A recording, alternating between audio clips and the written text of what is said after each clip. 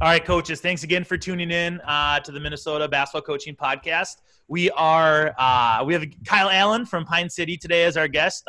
Coach had a lot of publicity here in the last couple of years with their style of play, which we'll get to. But, Coach, thanks for joining. I'm excited to be here. I appreciate you having me. As you know, our first question is the coaching Wikipedia page. So tell us where you played, where you've been, and what led you to the Dragons. So I played my high school ball in Black River Falls, Wisconsin. Was fortunate enough to play collegiately at the College of St. Scholastica under David Stenniger. Had a 4-year career there. Took a teaching job in the Houston, Texas area. Taught at in Clear Creek ISD just south of Houston 1 year. And then took a head assistant job at South Houston High School under Patrick McCoy. And did 1 year there, and then was fortunate enough to be offered the job at Pine City. So I'm entering year 9 or 10 here at Pine City. It's been a roller coaster. It's been fun. I've been very fortunate to be able to have the ability and power to build the program like I saw fit, and that's been probably the most exciting part of it. Being in Pine City, they've allowed me to do what I felt I wanted to do, even when it was a little zany or a little off or different. So for those that might not be familiar with Pine City, they're in Section 628, which we had Ryan Dusha from Melrose on a couple weeks ago, who they were in their section final game against Mora. But Pine City was 26-3 as the 7 seed and number 21 QRF team in Class 2A. So talk about that section and then winning, 26 games or whatever, 24 games in the regular season and being the 7 seed. Yeah, it's a section of death. I mean, it's an unbelievable section. The coaches, the teams, the programs that are in that section, top to bottom, are just unbelievable. So when we got moved to 6, I knew we were in for it a little bit in terms of that. So we've worked hard to try to improve our QRF as best we can. We've worked hard to make sure that we're doing everything we can to put ourselves in a good situation. But, unfortunately, we dropped 2 games in the regular season this last year, and we were the 7th seed in our section. So I think that speaks to how good our section is and how much competition there is between the teams. So we've set a goal that our goal is to have a home playoff game. So we want to do everything we can to give ourselves a home playoff game, and then we'll let the cards kind of fall as they will after that. So we haven't been fortunate enough to be the higher seed in that second round game yet, but that's okay. We don't mind playing the underdog sometimes as well. And in that section in 6, we look at it at the end of the year and we end up coming out with 10 teams that were like this. This team could win it. This team could win it. And I think this last year was no different. Mora was a phenomenal team. Is going to be another great team. Eden Valley Watkins, Melrose. We're just happy to be in that conversation in terms of that section being in the conversation of being a team that could maybe win it. Because every year you're just looking at a lot of teams that could go down and win that if they got on the right hot streak. Because it's that good at coaches. It's that good at competition. It's that good at players that are coming through those programs in 6. It's unique, being in Princeton. We're close to a lot of the teams in your section. I mentioned with Ryan when I had him on, just being kind of in the east of St. Cloud area. But the thing is with that, 2A section is there is year in and year out, there's a half dozen of scholarship basketball players every year that are coming out of that section. So talk about, maybe your regular season schedule or your conference schedule doesn't prepare you as much for some of that high level talent. But how do you go, you're facing Osakis or Eden Valley Watkins or Melrose or Annandale, guys who got scholarship level kids year in and year out, or at least the last couple of years. So talk about how your preparation when you're going against a team who has a couple studs who are maybe outside of the norm for traditional 2A basketball. Yeah, so we try to schedule as much we can in the off season, and obviously this off season has been crazy. So we haven't been able to do the things that we're used to doing, but we try to play as many different schools as possible. Trying to play big schools, trying to play small schools. We want all the kind of the experiences that we can get. And then when we get to our season, we have some games on the schedule that we really circle in terms of like preparation for playoffs. We've been fortunate enough to have some 3A schools on the schedule that have beaten us down a few times in the years, which is okay. We appreciate that we can take that beat down a little bit and be able to prep ourselves a little better for the playoff run.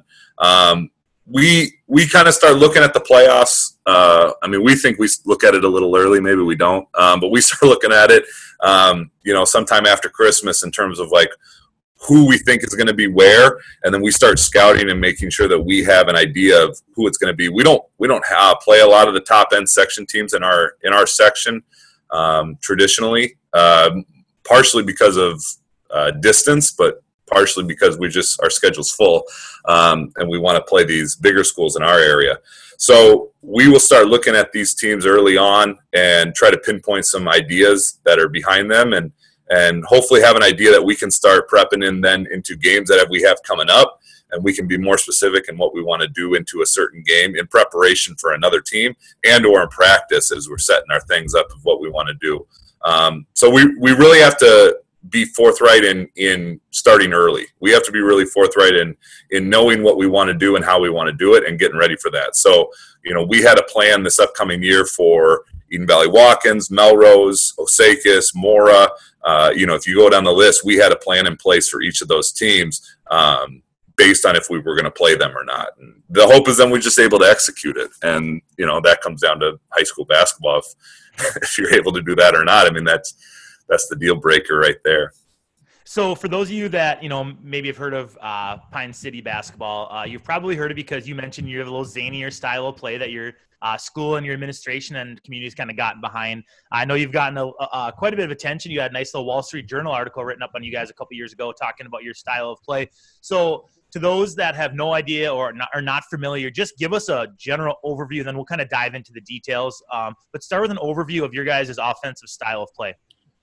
Yeah, so we were really lucky. I still don't quite understand today how that happened. We were able to get this article written, and it was fun. It was crazy. But we do things a little differently. So when I took over in 2011, 2012, I think we won 5 games my first year. I think we won 7 my second.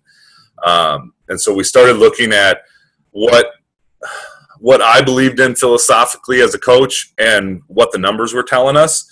And we kind of took those two things and put them together and tried to make a system out of it.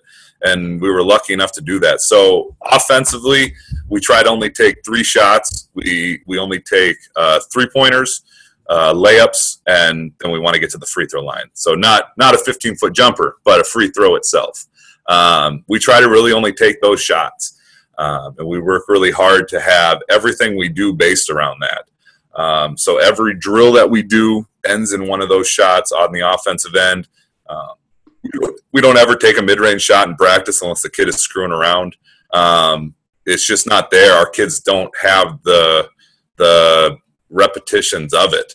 And so every year we have kids come in and just to be different, they want to shoot mid-range. And part of this has been getting kids to buy in. And that's been the biggest thing is could we get kids to buy into doing something different, doing something crazy, doing something out of the ordinary in everything we do on all ends of the court. And so that's where it kind of started, and we kind of evolved it since then. So we talked to them about, okay, so we practice, shooting catch and shoot threes. We practice getting to the rim. If we want to add mid-range, we have to do X, Y, and Z. And if we do that, what are we taking away? So we said we're going to simplify it. We're going to say we have this amount of time.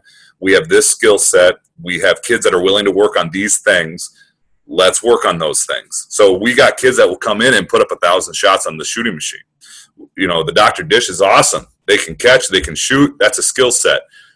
It was a lot harder to get a kid to come in and work on their 2 crab dribble to the left, or their swoop through and under to the right, or their post-up game. I mean, we just couldn't get kids to come in and do it. So we said, all right, let's not work on it then. Let's take it out of the repertoire. And so that's basically, in theory, what we have. So we came up with, a space and pace concept. We use 6 perimeter spots on the offensive end. We go each corner. Free throw line extended each side, and then lane line each side. And those are our 6 spots we really fight for on the offensive end. And then we have since added spots on the interior that we use in terms of like our screening and our play call and sets. But everything's really connected into those. So, when we start practice, we're putting dots down on those spots, and that's how we're setting plays. So everything revolves around those spots, and everything moves into those spots. So whether we're in our 5 out, our 4 out, 1 in, our 3 out, 2 in, a motion, whatever we're in, it all revolves around the same concepts and the same things. So it's on the offensive end, it's been about repetition. We get up a lot of shots. We take time to get up a lot of shots. We set aside practice time for guys to just shoot. And then the hope is that translates itself to the games. And so we got kids that are hopefully catching and shooting the basketball. And then we add the ability to hopefully get to the rim. And the hope is that if we execute correctly, we should get an open look somewhere. So the other thing we've had to do is we've had to change the mindset of the offensive end. So I think a lot of kids, and I don't think this is out of the ordinary, but like the goal of offense is to score, and that's not our goal. Our goal is to get a shot. Our goal is to get a look from where we want. And then our job is to celebrate that we did what we were supposed to do. And the goal is that if we accomplish our goal of getting the look, we should come out on top more often than not. So we've played the numbers game, the idea of like, we'll take the bigger percentage than the smaller percentage. And so we'll shoot the 3 over the mid-range. We'll shoot the layup over the mid-range. We'll be worried about getting a shot versus about getting the right shot, because we'll take the opportunity that we had the chance to score over the opportunity that you didn't have the chance to score. So Coach is talking here about threes and layups, which obviously in 2020 is very common language in the basketball world. But I've had the ability to watch every year. I end up seeing your North Branch game with our conference film exchange, and North Branch being the conference team. I always watch that game. And this isn't like the philosophical, all right, let's shoot threes and layups, but we're probably going to get a handful of mid-range shots. Like probably a lot of teams are saying, now you guys are like extreme with your amount of three-pointers. So talk about, because anyone's listening, like, all right, yeah, great. Like they shoot threes and layups. I heard that song and dance before, but you guys are different. So just talk about the amount of threes that you guys shoot in a game, and then what maybe some of your target numbers are for attempts and percentage. So our percentage is we've made it as simple as possible. We want to shoot 50% from inside, and we want to shoot 30% or more from outside. And that's been our breaking point, because again, we're dealing with high school athletes, and in 2A, in our circumstance, we're hosting hockey, we're hosting wrestling, we have lots of activities. We are not necessarily a ginormous school with lots of space. So you get the kids you get. And so we're excited when a kid wants to play basketball, and we bring them in, and that's the skill set you get. So we have to adjust what we're doing around that. And so we thought this was the simplest way to go about it. So 30% is kind of our number that we're shooting for from the outside, and 50% from the inside. And again, the hope is that, we're taking out those low percentage shots. We're just exiting them out. We're not, I know that there are kids out there that have the ability to shoot the mid-range. I'm not saying it's not an important part of basketball. I'm saying it's not an important part of our program. I think there are systems that are in place that have that. I think there's a place for it. There's just not a place for it in our system. And so we don't shoot it. I think I would have to guess that we shot 15 shots on the season last year that weren't within 5 feet or a three-pointer. 15, 1-5, right? 1-5 on the season. And half of those were probably a mistake.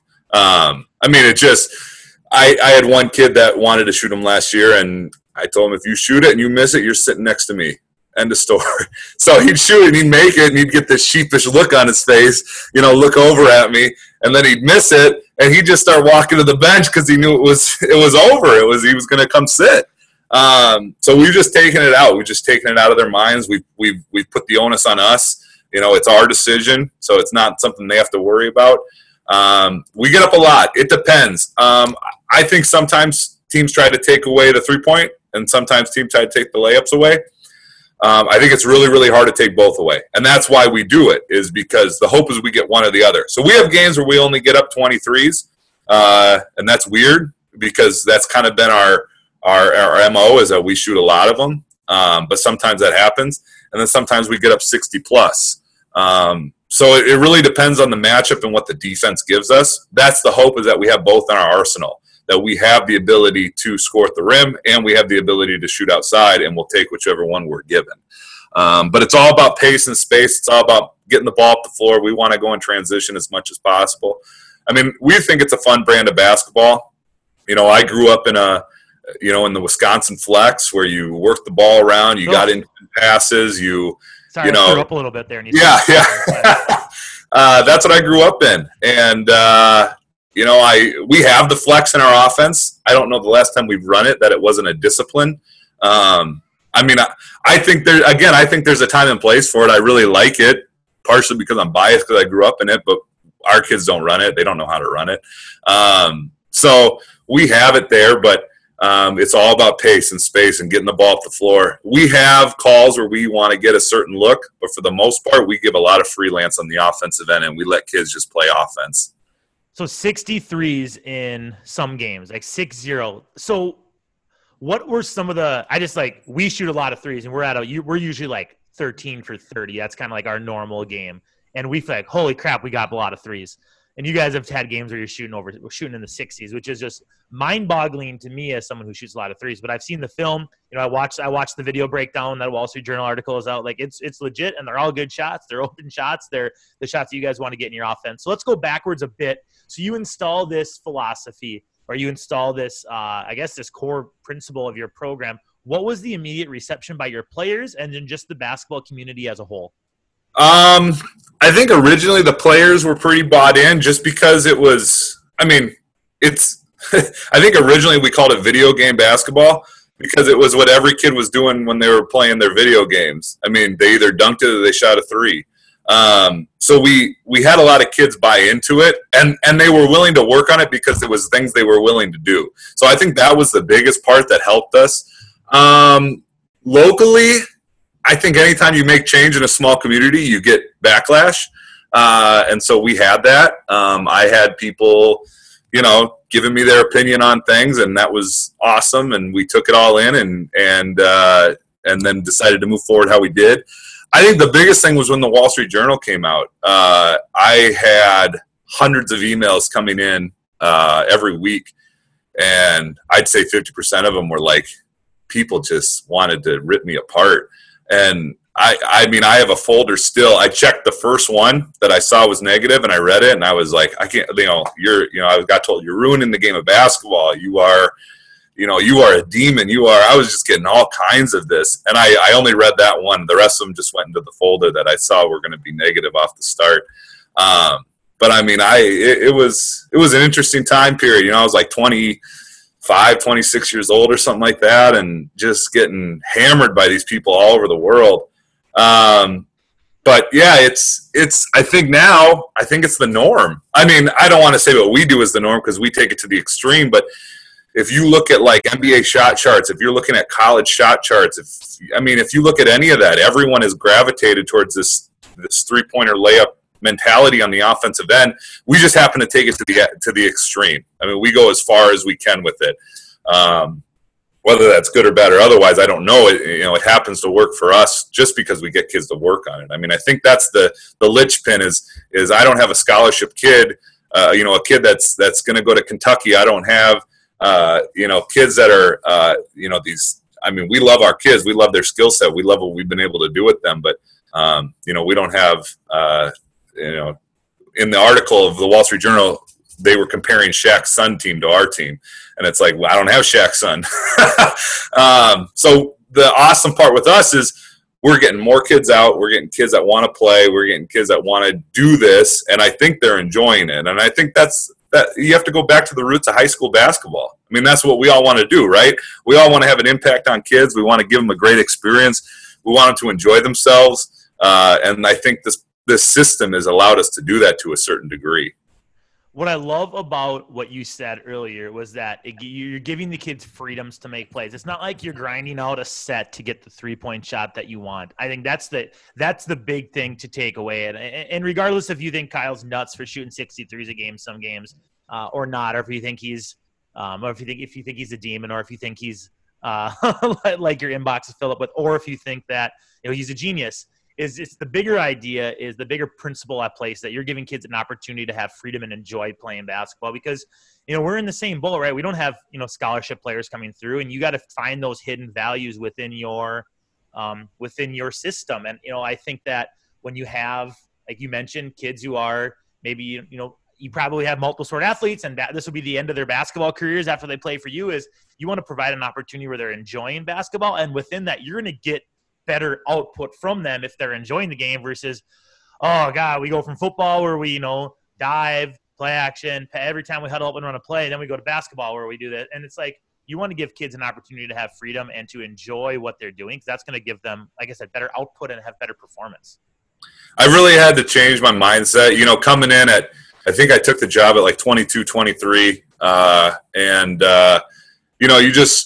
came in as a very disciplinary coach. Not that I think I still am, but you want to have control over everything, and you wanted to, have your fingerprint on everything. And I really had to learn how to let go. I've had to learn how to let kids be kids and remember that this is high school sports, and remember that, this is an experience, and allow them to have that freedom to enjoy themselves. I think that's been a big part of it for me, just personally, just as I look back on the years. And I've had, in a small town, I'm with these kids for a long time. These kids start with me in 7th grade. A lot of them I've known since kindergarten because, we're running our camps, our youth camps all year long. So I know these kids from the beginning, and then they really start working with me in 7th grade. That's a long career to be with me. And I tell them that. I say, you need a break from me. You need a break from basketball. You need a break from all this. But then when we come back together, we want to get after it. And, there's those expectations in place. But we have a lot more discipline on the defensive end than the offensive end in our system. I do want to talk about defense here down the road, but I want to stay with this offense. I think this is so intriguing of a topic and just a unique perspective to hear from. I want to go to the youth programming with this. So obviously your 4th graders aren't probably jacking up a bunch of threes. If they are, that's great. I want to hear about it. But I want to know about how you are able to install this mentality at the youth age, but also still working on shot form and development, and not having kids throwing from their hip 22 feet away. Yeah, so we work a lot. I don't think this is new, but we work a lot in the guard sets with our young guys. We train everyone to be a guard. We want everyone to be able to dribble the basketball. We want everyone to pass. And the theory is that eventually we'll work on the shot. So the shot kind of comes around 7th grade. 7th grade is when we really start letting them just throw it up at the rim and see what happens. And it's ugly. I mean, we got these 7th and 8th graders right now that are just fearlessly throwing the ball at the rim, and they might be ending up on the wrong court. It's where it's at. And that's okay. We want them to just have that mindset of shooting open shots, shoot open shots. The goalie off, shoot an open shot. The goalie off, shoot an open shot. So we really push that hard on them. So when they're in the young grades, we start a travel ball in 3rd grade. We're doing youth camps K through 6.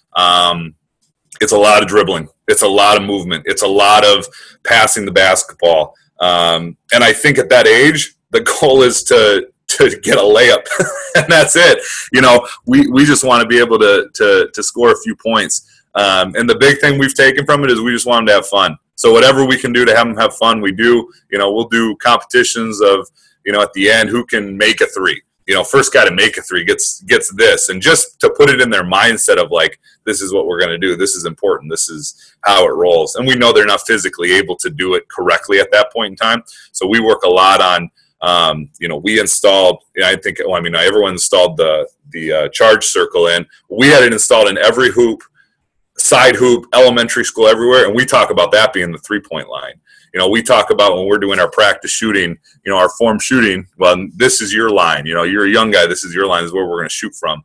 And just getting the mindset of the line, getting it all there.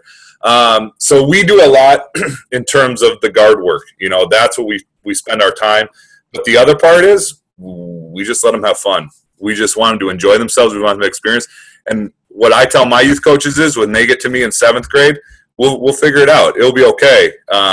We just need to get them to 7th grade. We just need to let them mature. Some kids will take off more than others at a young age, and that's okay. If you can get them to me as a 7th grader, they're going to be fine. Everything's going to be good. Like I've learned, again, it's just trying to be more laid back, trying to be less controlled. Let them enjoy themselves. Let them have a good experience, and we'll figure it out from there. So we do let it start flying in 7th and 8th grade, and it looks bad. And I'm sure there's people that are going, what are they doing? Like, why this is terrible. This is terrible. Yeah, this is the demon. This is terrible. But that kid just broke a backboard. It happens. We're okay with it. We want them to have that mindset of letting it fly, because all of a sudden they get to be about 8th grade, 9th grade, special, and then 10th grade, and all of a sudden they have the strength. All of a sudden they have all the tools, and they have the mindset already installed. And that's been the biggest part, is can we get that hurdle of not having a fear of shooting a basketball? And I think that's been I think back to my own playing career. When you missed a shot, you just felt like you let everyone down, and we don't allow that to happen, because the goal was to take the shot. You accomplished the goal. If it goes in, that's a byproduct. It's okay. If it doesn't go in, that's okay too, because if it doesn't go in, that's an opportunity to rebound the basketball, and we get to do it again. That's I love that, because so many times we get focused on the results as coaches, right? Especially December, it's like, all right, our first couple games, we're gonna focus on the process.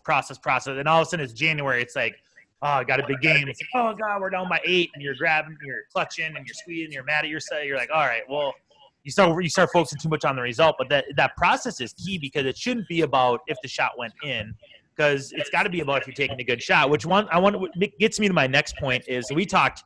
That was 20 minutes on the philosophy, which is great, because I think that's such a huge component of what you guys do. But talk about what your actual offense is, either from the transition and then into the half court. So we've changed positions, so we don't have the traditional positions of basketball. So we have creator, shooter, tandem, and big. Those are the 4 positions we have. And so we want guys to fall into those positions. And so we talk to them when they're in 7th grade, and we talk to them about what our positions are, what they mean, how do we think that, then we say, where do you think you're going to fall? And we let them kind of have a little bit of freedom in terms of, like, this is where I want to move my skill set towards. So a creator is a in facto point guard. His job is to get us into our offense. His job is to get the ball up the floor. He's going to be our ball handler, our passer. It's not that he doesn't have the ability to do other things, but like that is his main responsibility, is he has to take care of those things. Shooters are shooters. That's it's the easiest explanation. Their job is to shoot the ball. Our bigs are usually don't always necessarily have the big size, but usually don't have the shooting ability. And so we had to find a way to get kids to have a role that didn't have the best, we're shooting under 30%. And so we created this big role. You're finishing around the rim. Your goal is to rebound. You are setting lots of off screens and rolling, you just all these things. And then our tandem is actually a defensive position. Their job is to guard the opposing team's best player, regardless of who it is, skill set, size. Their job is to guard the opposing team's best player, and then they fall into an offensive role based on who they're with. So those are our four positions, and it's funny because now that we've been doing it a while, we're having our off season now, and our 7th and 8th graders talking about what position they're going to have and what position their teammates are going to have and how it's going to fit. And so for the most part, we let them kind of figure it out, but we just tell them we put them on the depth chart where they are. So I always use the football analogy. Every kid wants to be quarterback. That's fine. You just might be the 12th string quarterback. You could be the starting offensive lineman, but you wanted to be quarterback, so you might be the 12th string quarterback. Hey, coach, I want to be a shooter. All right, man, you're our 46th shooter. When we get to that point where we need the 46th guy to come in, you are it. But if you want to be a tandem, you're going to be number 2. So we try to have it like that. And the big thing is we go through roles, we go through positions, we go through all this. And the big thing that we push with our guys is that they're all equal. We need them all. It doesn't work if we don't have all the things. And so we want guys to have pride in what they are. We do our roles. We have dude, energizer, leader, glue guy, and winner. And so we assign those roles to each varsity guy, and they're assigned by their teammates. So we sit down at the beginning of the year, and we have a big meeting, and we talk about each kid in front of them, in front of everyone. We say, what do we think this guy's role needs to be? And so the guys, they vote, and they talk about it, and they're like, we need this guy to be a winner. We need this guy to be an energizer. We need this guy. And we talk it out, and we let the kid say what he thinks. And then when a couple weeks, we do it again, and we say, has anything changed? Has it changed? Do we need this guy to be something else for us? Is this guy not doing the role that we need him to do? And we write it all down. We want to make sure we have everything covered. We have enough energizers, because that's a big part of our program. We need energy all the time. So we want to make sure we have lots of energizers. And then when the energy is low, guess who's responsible to get it back? We make sure that comes out. I was talking to Coach Dave Naslin the other day from Onamia, and he said, one of my favorite things, you got a kid coming off the bench, and it was really low, and he looks at the bench, and he's like, where are the energizers? Why is it so quiet? It's already established. That's the role. That's your job. So we try to, just like positions, we want the roles to be, I don't know if even's the right word, but they're all equal in terms of valuable. We need them all. They all have to be accomplished for the boat to go forward. So we've kind of created those weird things within the program. But again, it all comes back to buy-in. It all comes back to getting kids to believe in what you're selling. And that's been the thing that we've kind of built over the time, and in terms of like where we started. When we started, we were like, all right, we're going to shoot threes and layups. Well, that's great. I mean, and I get these emails all the time from coaches that are like, hey, we want to implement your system. So do we just shoot a lot of threes and layups? That's like the surface. I mean, that's just the bare minimum in terms of what we do. It's grown so much in terms of everything. But the big thing we come back to is everything that we implement and everything we put in has to relate back to the core values, has to relate back to the numbers, has to relate back to what we're trying to do. Otherwise, we take it out, and we don't do it. So are you more, and I'm trying to make you guys, maybe I'm trying to fit a round peg into a square hole with you here. Are you traditionally more 5 out, 4 out? Are you looking more stagger screens, ball screens, passing and cutting? What would be the general actions that you're running within your offense? I would say we have all that in. A lot of it is matchup based, and probably even more of it is skill set based. What kids do we have? So we've run a double ball screen offense when I had 2 guys that could handle the ball. And then when I had 1 guy that handled the ball, we took that out, and we didn't run it anymore. So I would say it's really based on play. And when I say, like, I let the kids freelance, I let them freelance. So, like, we give them the skill sets of, like, here's how you set a stagger screen. Here's how you set a flare screen. And here's the spots you can set it. And then we let them play. So I think we put in set plays every year, and we have motion offenses at our disposal that we've been, fortunate enough to put in over the years. And so we can pull from it. Like, we have the flex in. I mean, we really do. I don't see us running it, but we have it in place. My guys could go out there and run it right now. It would be terrible, but they could do it. So we have all these things set in place. And then what we do is we kind of start the year with this pile. And as the year goes on, we shrink it down and we say, okay, this is who our identity is on the offensive end. When we need a play, here's our 3 plays we're going to go to. When we need to run a set offense to get ourselves settled, here's what we're going to do. But the goal is to score in transition or to score off a freelance every time. And then the only reason that we would call something is if they need direction, if like they need a grounding moment. And then I got to figure out what their grounding plays are. Like, these are the things that are going to bring them back to get them in the mindset that they need to be in. They need to see success right now. This is a play. This is a set that I can call that will give them that success right now, and then get back to going crazy. Then get back to just doing what we do. Transition offense, can anyone take it up the floor, or you only want it to be in the creator's hand? Anyone can, but the creator always circles back just in case. So bigs make rim runs. I don't think that's anything crazy. Our shooters get to spots, and then it transitions. So if the creator has the ball, that makes life easiest on everyone, because then everyone has their role. But if a shooter's bringing the ball up, now the creator has to become a shooter or a big based on what their personnel would be on that floor. And we don't necessarily run it in terms of like we want to bring up the middle, but we don't have we're going to set the down screen here and the side screen here, and then we're going to do the flare out here. Again, we just let them play. We say, these are the spots. This is the skill sets you have. Here's what we've taught you in terms of screens. Here's what you need to be able to recognize. Now go play. And at the beginning of the year, it's jumbled. I mean, it always is. And, that's when they're learning. And the hope is that by the end of the year, you've practiced it enough, you've watched enough film, they've seen themselves do it, and by the end of the year, they can recognize and make those decisions where they couldn't at the beginning of the year. And so it's that we have to stick with that process. So when you talk about like focusing on the process, I think that's our whole year. Like, we talk a lot about statting the process. We don't want to, again, the shot goes in or it doesn't go in. Did we get a shot? That's the question. So not that like the kid led the assist, but did the kid make the pass to the right spot?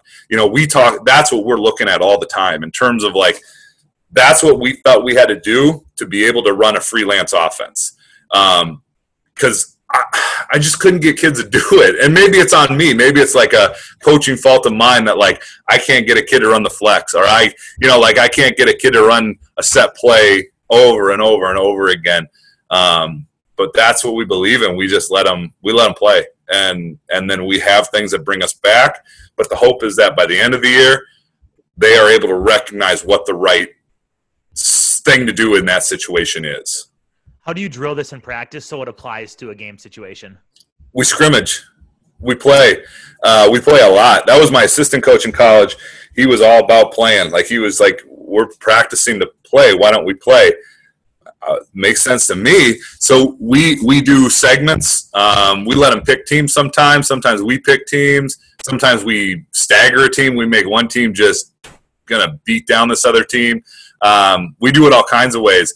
We'll do 7-on-5. We'll do we try to mix it up as much as possible. So, but we want to play almost every day. We want to let them play basketball and have those. So the concepts, though, that we break down, this is probably a better answer to your question. So now we're going to say, all right, today we're going to teach you how to do a curl screen. We're going to teach you how to do a stagger screen. We're going to teach you how to do this. And the good news is that by the time they reach JV varsity, they already have this skill set. So now it's just review.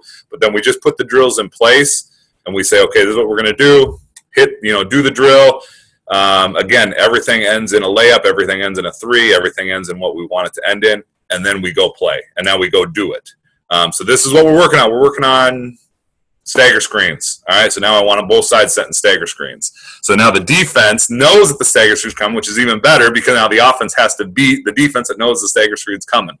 We try to do things like that to we want the scrimmages to be cheat codes. We want the defense to know and the offense to know, and we want them to have to beat each other, even though they know what they're doing.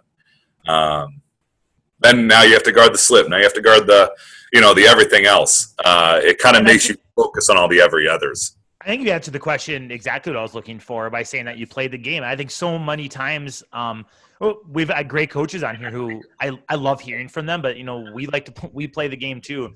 A lot of coaches like to drill, which is fine. If that works for them, that's great. And you mentioned that's what your program does, especially when you don't have, scholarship level kids who, you're working with. You got to get kids exposed to basketball. And I also, bet the Chris Oliver at the Basketball Immersion podcast, he talks about this a lot too. And I fully believe this, especially when you have a new group coming in.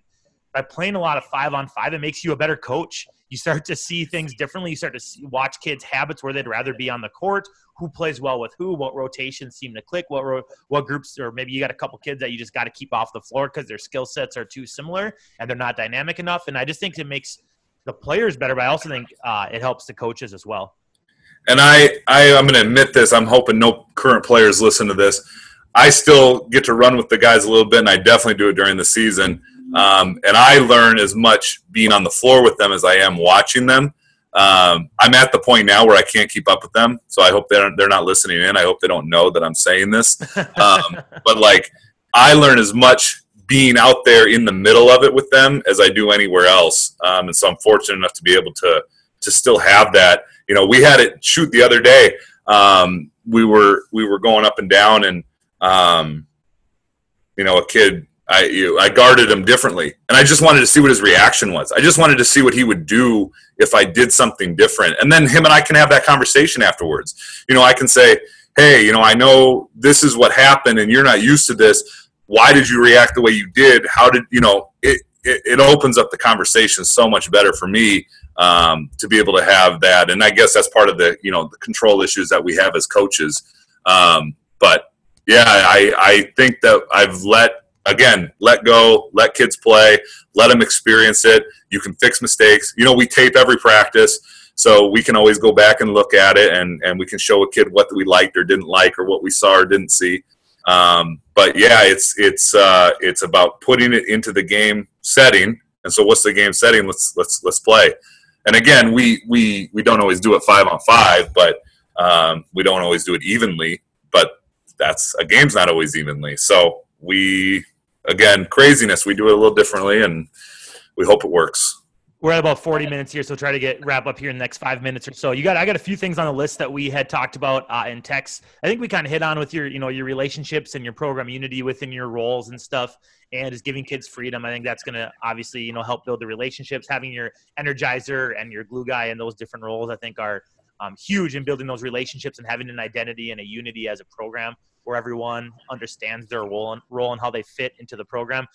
But I want to talk about scouting because you guys do definitely play a unique style of play, which it's probably hard to get a good scout on teams. I always make sure to watch your guys' game versus North Branch because we play definitely not shooting 63s a game, but we play fast and we get our share of threes up. And so it's a good better scout for us than maybe some other teams would be. How do you scout knowing that your style is so much different than the teams that are playing your upcoming opponent? So part of it is we pick a few teams and we that we don't play, and we make that play a lot of similar teams as us, and we watch those. So we try to learn someone else's style, and that's helped me as a coach. I mean, just learning what another team does and really getting to know their personnel. So for instance, one we've used in the past is Mound West Tonka, and so I've gotten to know them and gotten to know their players, and we use different teams. We find a team and we try to use their team to be able to scout a little bit and to be able to see them. So I'll go watch the same team play 4 teams that we play, even though we don't play that team. And so then now I'm basing it off of their scout. I'm basing it off of their movements, their personnel, and now I'm putting our guys in there. So I saw what they did against this team that ran zone. Now I saw what they did against this team that ran man. Now I see, so on and so forth. And so it gives me my base. It gives me my back end. The biggest thing we do in scouting that I think is a little different is our guys scout. They come with me all the time. I walked into Princeton last year. I think I was scouting North Branch, and we walked in with 5 guys. We walk in, and now every kid's got a clipboard. Every kid's got a form, and we teach them how to scout. We teach them how to do it. We ate at a Chinese restaurant in Princeton. It was awesome. Guys were pumped. That place is delicious. That place is delicious. It was awesome. They were so excited. They went to town. I think it was all you can eat, man. We were only supposed to be about a half hour. We were there an hour. We had guys putting down food. So we take them and we bring them with, and we teach them how to do it. And so in the beginning of the year, we really rely on our older guys that have done it. And now I'm getting not only my viewpoint, but I learn my guys' viewpoints, and I learn their strengths and weaknesses when they're watching, and we use it. We use all of the information that we get when we put together our scouting reports. And then as playoffs come, I know who I want to bring with me. I know who I want to send, who I want to go. We put out an all call last year at the end of the year for playoffs for guys trying to go scout. Like I was asking, we had alumni going out and scouting. And I don't think that's out of the ordinary, but with our section, we were trying to scout 8 teams. We didn't know who we were going to play. And so we were scouting everyone and anyone. But all of our alumni have been taught how to scout this way. So we have a form that we use.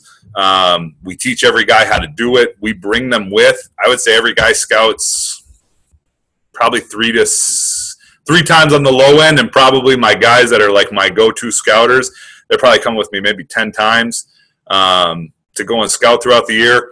And we utilize all that. We talk about it. We have the conversations, and then the best part is the ride home, because we're in the van and it's like, all right, how are we going to guard this? And we just have that conversation, because it's fresh in their minds. They know. That's the beautiful part of having a system, is they know exactly what we're going to do. They know what our answer to the question is. They know there's no question that we know what we're going to do.